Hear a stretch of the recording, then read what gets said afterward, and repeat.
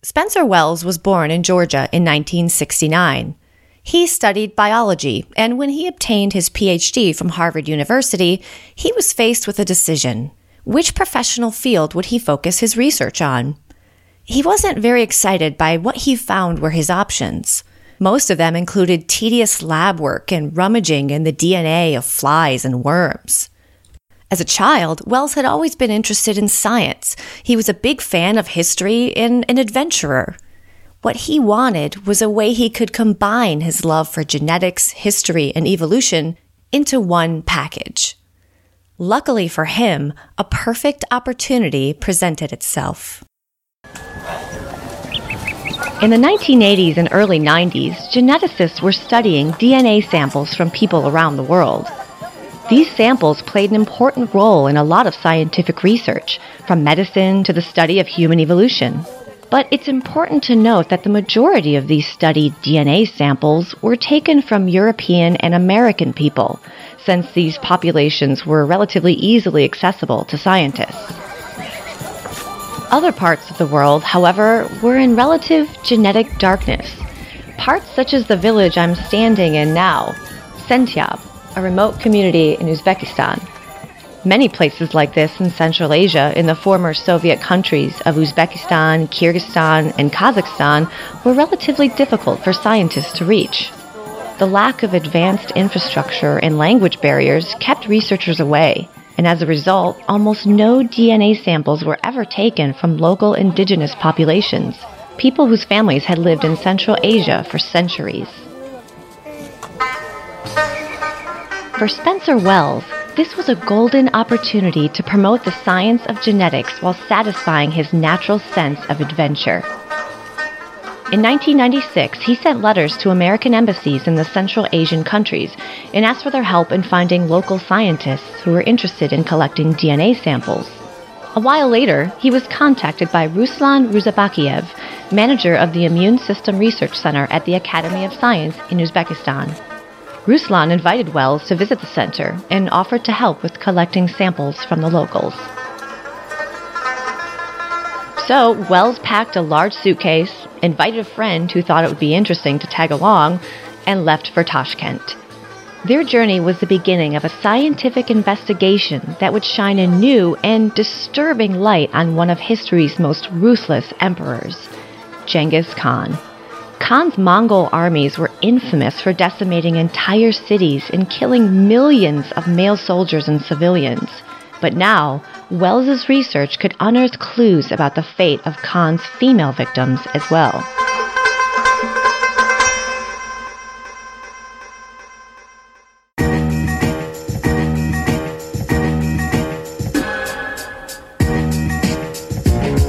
Hello and welcome to CM Pod. I'm Kelly O'Loughlin. This episode, The Molecular Clock and the Real Adam and Eve, Part 2.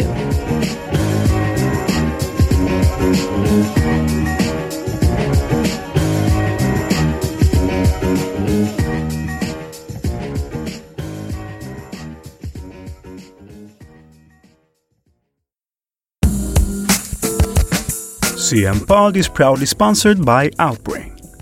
If you're listening to this podcast, you probably used Outbrain today. You just didn't realize it until now. Outbrain is the service that recommends which stories to check out next when you're browsing your favorite sites. Didn't know there was a service for that? Ever wondered why you see the stories that you see on sites like CNN, ESPN, and People magazine? It's because Outbrain uses algorithms to figure out what you might like to see next based on your interests and other readers like you. So, the next time you reach the end of a story on your favorite site and you're thinking about what's next, remember, Outbrain thinks of that for you. Outbrain, we could all use a little direction. Visit outbrain.com for more info. Spencer Wells and his friend met Ruslan Ruzabakiev at the Tashkent airport. 2 hours and a few shots of vodka later, they were in his research center getting their equipment ready for the expedition. Wells traveled from one village to another, met local leaders, and asked for their assistance in convincing the locals to allow him to draw blood samples. To Wells's amazement, he was welcomed with open arms by the locals. He soon discovered that many of the people he met in those small, isolated villages were eager to learn more about their family's history and the history of their nation. People who live in small communities, as Wells discovered, tend to respect ancient traditions and family heritage, and some of the locals could trace their ancestry up to 8 generations back. This attitude, along with the fact that Wells gave free beer to blood donors, well, it was a local variant of beer made from horse milk, this assured the success of his sample collection. A few weeks later, Wells returned to the U.S. and analyzed the samples he'd collected. He soon realized that the 550 DNA samples he collected weren't enough. The area he traveled through was relatively small, and it didn't adequately represent the Uzbek population. He knew that in order to extract meaningful conclusions from the samples, he would need to collect many more. In other words, he'd have to go, once again, on a road trip to the magical scenery, serene villages, and ancient cultures of Central Asia, where he would be forced to drink local alcohol and eat exotic foods. It's not always easy being a scientist. So Wells returned to his maps and planned a second expedition. This time, however, he needed sponsors since this journey was going to be more expensive than the first. Remember, we're talking about the 1990s, the early days of the internet. Some companies and organizations were trying to gain some presence on the young World Wide Web. The BBC, for example, agreed to sponsor the expedition in return for Wells writing a journal of his travels on its website. A blog, you could say. Land Rover provided his crew with a Jeep, and Virgin Atlantic agreed to fly all the scientific equipment overseas at no cost. So, in 1998, Wells and 4 other men hopped in a Jeep in London and drove all the way to Central Asia. For 6 months, they traveled to remote villages in Uzbekistan, Kazakhstan, and Azerbaijan and collected some 2,000 DNA samples. It was the adventure that Wells had always dreamt of. He met with many local people, drank lots of vodka, and even crashed the car once. I wonder if those last 2 things are related. Anyways, it turns out this expedition helped Wells start the career he'd always dreamt of. He later joined the National Geographic Society and led scientific expeditions to Chad, Afghanistan, and more than 100 other countries.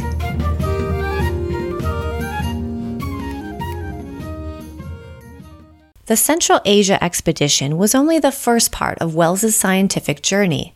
While in Uzbekistan, an Italian scientist named Tatiana Zerjal joined Wells and spent a month traveling with the crew, going from village to village and taking blood samples from the locals.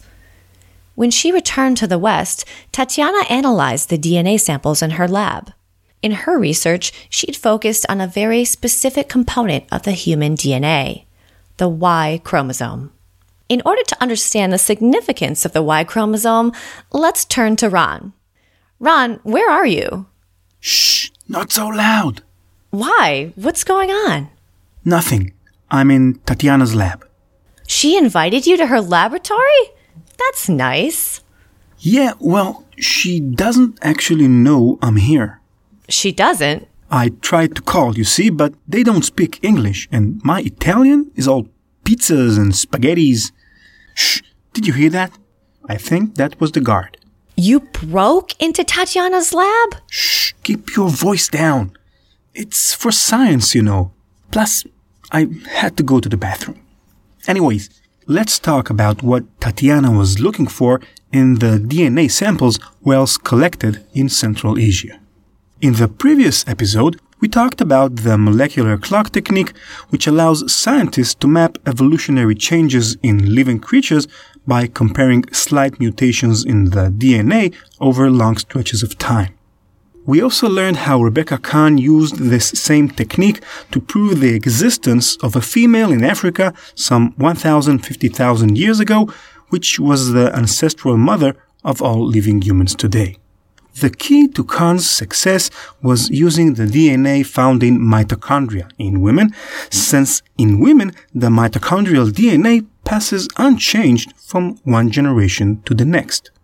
It turns out that men have their own equivalent to mitochondrial DNA, and that is the Y chromosome. In every human cell, except the egg and the sperm cells, there are 46 chromosomes. Each of them is a tightly sealed package of DNA wrapped around itself. The DNA in the chromosomes determines all of our genetic characteristics, while only 2 specific chromosomes determine our gender, the X chromosome and the Y chromosome. If a fetus has an X chromosome, it will develop into a female, and if it has a Y chromosome, it will develop into a male. During the fertilization process, the fetus receives 23 chromosomes from its mother and 23 from its father. It's a random mix, so you can't really tell which chromosome came from the father and which from the mother.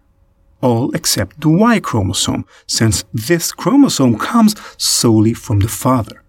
In other words, if Luke Skywalker is a man, and he certainly is, it's because he received a Y chromosome from Darth Vader, his father, who received it from his father, and so on and so on. Since the Y chromosome is passed unchanged from father to son across the generations, it's suitable for use with the molecular clock technique. One can take Y chromosome samples from the DNA of 2 men and compare the mutations present in each one. If the 2 men have roughly the same mutations, they are probably closely related to one another. If they have very different mutations, this means their common ancestral father lived farther back in time. In fact, using this knowledge, scientists were able to show that alongside mitochondrial Eve, who was the ancestral mother of all living humans, there was also Y chromosome Adam, who is the ancestral father of all living men. Y chromosome Adam lived in Africa some 50,000 to 300,000 years ago. As is the case with mitochondrial Eve, this Adam was not our only ancestral father. There were many other men around at his time. Adam was simply lucky in the sense that all of his sons had male sons, who had male sons of their own, and so on until the present time. Although being a father to 2 very energetic sons myself, I hesitate to call that luck. And in case you were wondering, no, mitochondrial Eve and Y chromosome Adam did not live together. They might not even have existed in the same time. No, officer, sorry, no, I was just... Ron, is everything okay? The guard just came in. No, you don't understand. No, mozzarella, cappuccino. You don't understand. Well, let's let Ron sort out this mess he got himself into. Back to Tatiana Zerjal and the collected samples from Central Asia. Previous genetic research performed in Europe showed that the European population is made of a relatively high number of dynasties, with relatively little blood relation between those dynasties. Tatiana expected to find the same results from the samples she gathered with Spencer Wells. To her surprise, sample after sample revealed the same mutation structure, the same genetic fingerprint, in all male Y chromosomes. But that was very strange. If these results are correct, then 16 million men living in Central Asia today have a common forefather who lived about 1,000 years ago, and that is nearly impossible. An average European man who lived in the Middle Ages has, by now, about 800 living descendants. 16 million men is much, much more than 800. 16 million is roughly 0.5% of the number of men in the whole world. How can one man, even a successful one in reproduction terms, have so many descendants? As Tatiana continued her analysis, the result remained the same.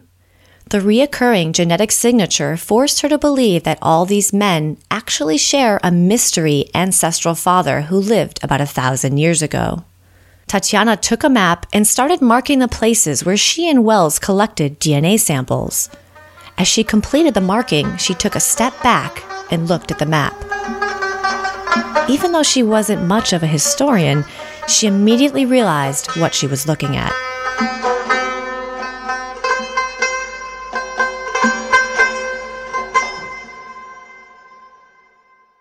In 1162, in northern Mongolia, a baby named Temujin was born to the tribe of Borjigin. At the time, the Mongolian nation was divided into many tribes who fought constantly with each other, trying to gain control over the living areas in Central Asia. Temujin grew up to be a fearless army leader, the only one who succeeded in uniting all the disputed tribes under his authority. The Mongolian army destroyed every enemy that dared rise against it, forming one of the greatest empires the world had ever seen, from China in the east to Europe in the west. Temujin received the title of Genghis Khan, the greatest of rulers, or the ruler of the universe. The markings on Tatiana's map perfectly match the borders of the Mongolian kingdom. It is said that one day, Genghis Khan called a Chinese monk to his palace and asked him how he could achieve immortality. The monk told him, "You cannot live forever, but you can prolong life by avoiding sexual contact." We can't know if this actually took place or not, but even if it did, apparently Genghis Khan had, how should we put it, other priorities. Historians estimate that the Great Khan had 40 official sons, and it was thought that the Mongol soldiers had a standing order to bring the most beautiful women of any conquered city to his harem. A Persian historian from the 13th century estimated that Genghis and his sons had, together, about 20,000 descendants. He also wrote that he feared the following generations would think he was exaggerating. But no one can say for sure if the genetic fingerprint Tatiana identified in the Y chromosomes did belong to the Great Khan. Until we locate the Khan's grave, extract a DNA sample from his bones, and compare his Y chromosome to those from the samples, we can only rely on educated guesses. But assuming that Genghis Khan did spread his genetics so generously around Asia, how can it be that 1,000 years later, there are still so many men who are carrying his genes?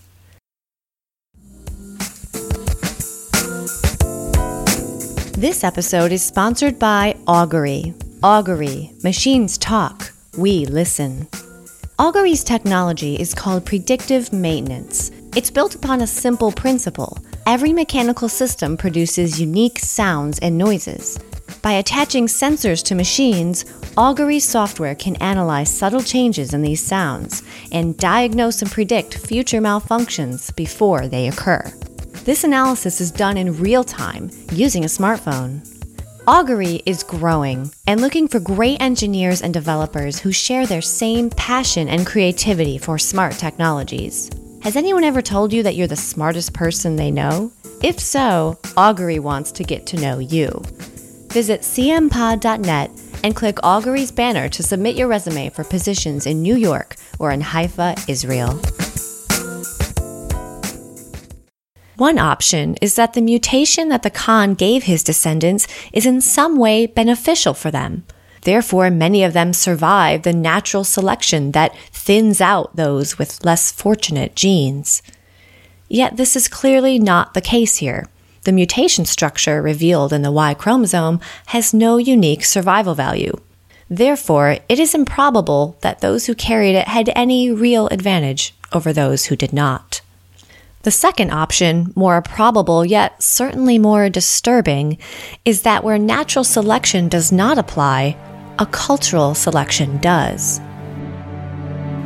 Genghis Khan was known as a cruel ruler who never hesitated before destroying whole cities and decapitating their inhabitants, should they dare rebel against him. He was responsible for the death of about 40 million people. Half or more of those were men. This industrial-scale killing, along with many rapes, could have created the current situation where Genghis Khan's genetic inheritance is common in the territories of the Mongol Empire more than any other genetic dynasty. He basically wiped out entire populations of men and raped many women, which resulted in even more Khan descendants.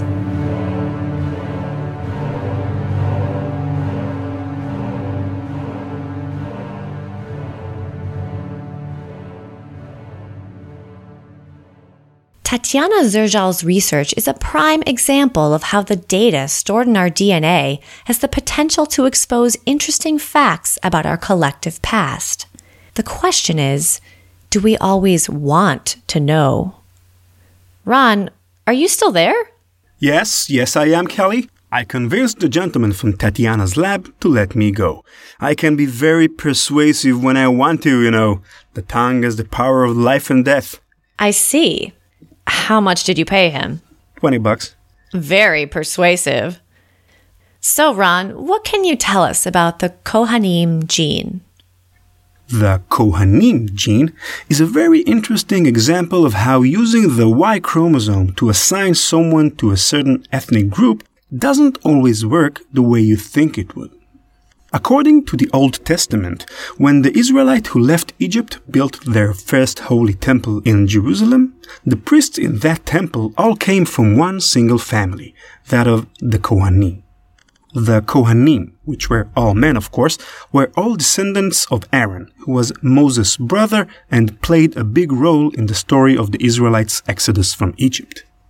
The temple was eventually destroyed, but the Kohanim still play a significant role in today's Judaism. They have some important ceremonial duties in synagogues, and many Jewish men take pride in their Kohanim lineage. Remember Spock's salute in Star Trek? The one where he spreads his fingers into a V shape? That's actually the traditional Kohanim blessing. Dr. Carl Skorecki was Canadian and Jewish and a Kohen. In the 1990s, he used to pray in a small synagogue in Toronto. As I mentioned earlier, the Kohanim have some ceremonial duties, and at some point the rabbi who led the prayer asked for a Kohen to step up to the central platform. As Dr. Skorecki was rising from his chair, he noticed that another Kohen preceded him and stepped onto the platform first. Skorecki returned to his seat, but as he did so, an interesting thought occurred to him.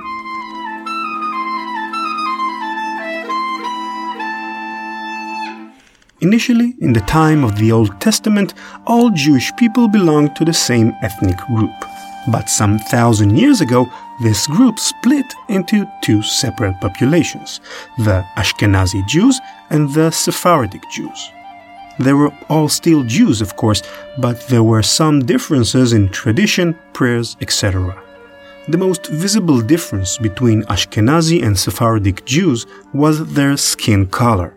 The Ashkenazi who lived in Europe had fair skin, and the Sephardi who lived in Spain and Africa had darker skin. Skorecki was of Ashkenazi descent, so he had fair skin.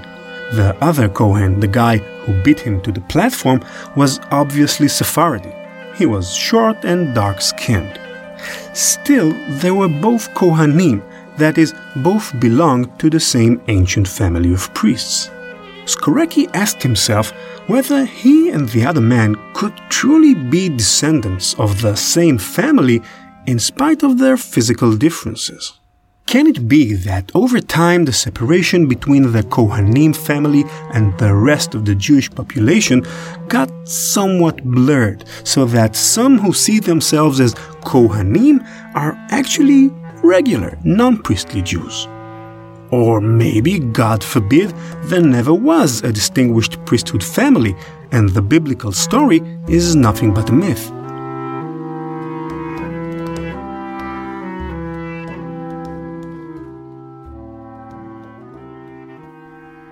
A few years later, Dr. Carl Skorecki immigrated to Israel. The troubling question about the Kohanim kept pulling at his curiosity, and when he came across the modern techniques of Y chromosome analysis, he seized the chance. He joined several geneticists, and together they examined the Y chromosome of some 160 Jewish Kohanim from around the world. The results of the research were published in 1997 and immediately struck a deep chord with many religious Jews. Dr. Skorecki, by then a professor, discovered that 50 to 60% of the Kohanim shared the same genetic fingerprint, and that this fingerprint actually appears in both Ashkenazi Jews and Sephardi Jews. In other words, it is highly likely that many of these men shared the same ancestral father who lived approximately 106 generations ago. Is that ancestral father Aaron, Moses' brother? It's impossible to tell for sure. But if one assumes that the average generation is 30 years, the resulting calculation is 3,180 years ago, which is 1,165 BC. That's not very far, relatively speaking, from when Aaron is supposed to have lived according to the Old Testament, roughly 1,200 to 1,600 BC. Professor Skorecki's research stirred a great excitement among Orthodox Jews all around the world. After all, if genetic testing shows that most of the Kohanim do belong to the same family, and that this family's ancestor lived in Aaron's time, doesn't it prove that all other events described in the Old Testament, from the parting of the Red Sea to Mount Sinai, must be real as well? But let's put dreams aside and reality aside. First, it's obvious that the figure of 30 years per generation is an arbitrary number. If we assume, for example, that each generation is only 25 years, then the ancestral father of Jewish priests lived about 2,600 years ago, which is hundreds of years after Aaron's time. Even more troubling were the results of further investigations done after Skorecki's initial research. It turns out that the unique genetic fingerprints of the Kohanim family is actually two different fingerprints, or to be exact, two different variations of the same signature. Most of the Kohanim Jews carry a genetic variation named J1, while others carry the version J2. What this means is that some of the Kohanim, roughly 15%, have a common ancestral father which is different from the ancestral father of the other Kohanim group. In other words, there is not one, but two hypothetical Aarons. Which of the two Aarons is the real Aaron, if one even existed? Finally, it was shown that the unique genetic fingerprint of the Jewish Kohanim is also present in other ethnic groups which have nothing to do, genetically speaking, with the Jewish people, from Yemenites to Kurds to Armenians. The bottom line, then, is that the existence of the unique Kohanim fingerprint in someone's Y chromosome tells us nothing about his being or not being a part of this priestly family. So, ironically, instead of uniting Jewish people under the umbrella of a common tradition, these findings can weaken ancestral bonds and create division among people. After all, where we once had one Kohanim family, we now seem to have two such families. Which of them is the real Holy Family? Do we even want to find out? Even to Professor Skorecki, by the way, it's clear that the results of his research should remain solely in the academic world. Quote, "We are not slaves to our genes. Genetics is merely an instrument. My opinion is that it is important to know where you come from, but it is more important to know where you're going to." End quote.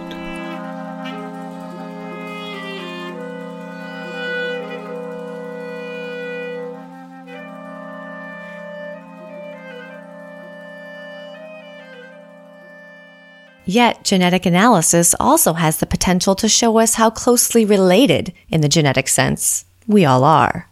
In 2004, an American mathematician named Joseph Chang published an article where he attempted to answer the following question: when did our closest ancestral parent, man or woman, live?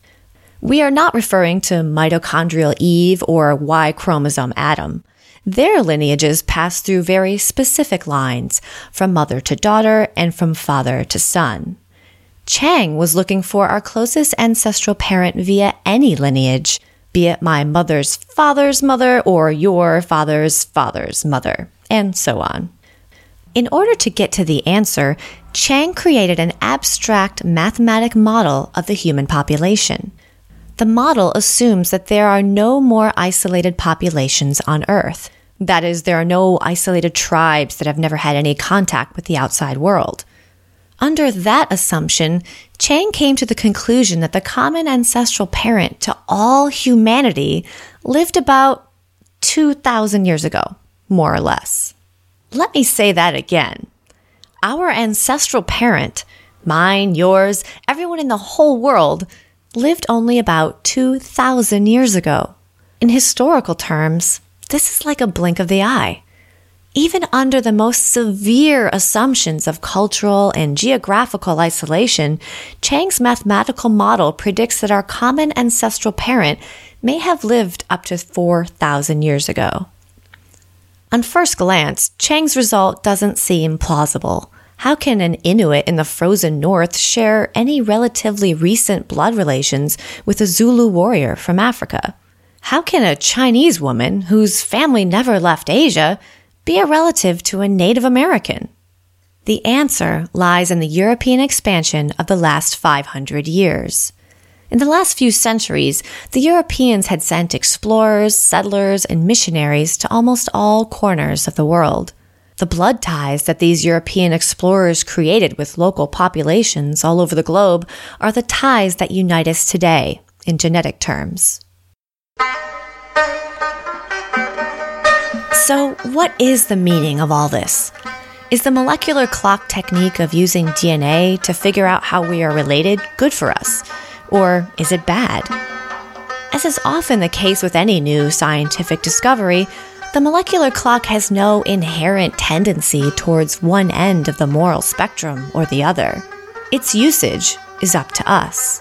One could use Y chromosome analysis to emphasize the differences between ethnic groups of people, divide us into finer and finer sects and groups, which will quarrel and fight amongst ourselves, as groups often do.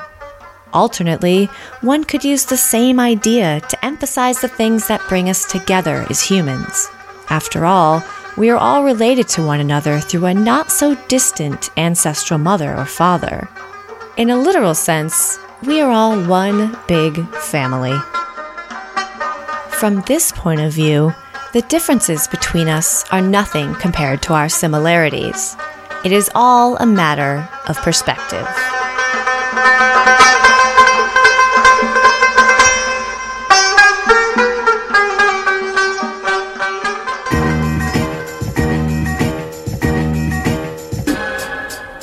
That's it for this episode of CMPod. Thank you for listening. If you've enjoyed this and other episodes, please leave a review about CMPod on iTunes or share the podcast with your friends.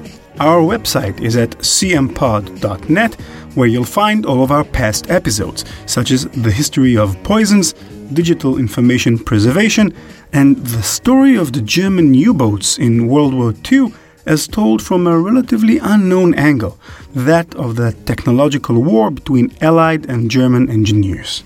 Follow us on Twitter at CuriousMindsPod or subscribe to our mailing list to stay updated on future episodes.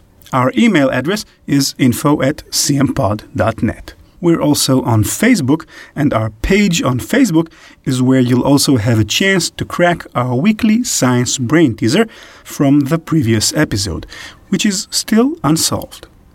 And it goes like this. When the Russians launched Sputnik 1 into space, President Eisenhower knew that the same rocket that carried the satellite can also be modified to carry a nuclear warhead. So he asked his advisors, if we know the satellite's speed and height above the ground, can we deduce the satellite's mass? Well, what do you think was their answer? Head over to our Facebook page, a link is in the website cmpod.net, and post your answer. CMPod is written and produced by me, Ran Levy, co-hosted by Kelly O'Loughlin and Shoshi Shmulevitz. Nir Sayag is our sound editor, and Danny T. Moore is our business manager. Thank you for listening. See you again next week. Goodbye. Luckily for him, a perfect opportunity prevented. I was nailing that sentence too. All right. In the previous episode. Then 16 million men living. Oh my gosh, I did it again. Living. In the previous episode. Common in the territories of the Mongol. Oh, I did it again. Mongol Empire. In the previous episode. Very persuasive indeed. I don't know if I like the word indeed. That's not really a word people say in real life. You know what I mean? It's more of like a written thing. Or maybe that is very... No, I'll just... Okay, all right.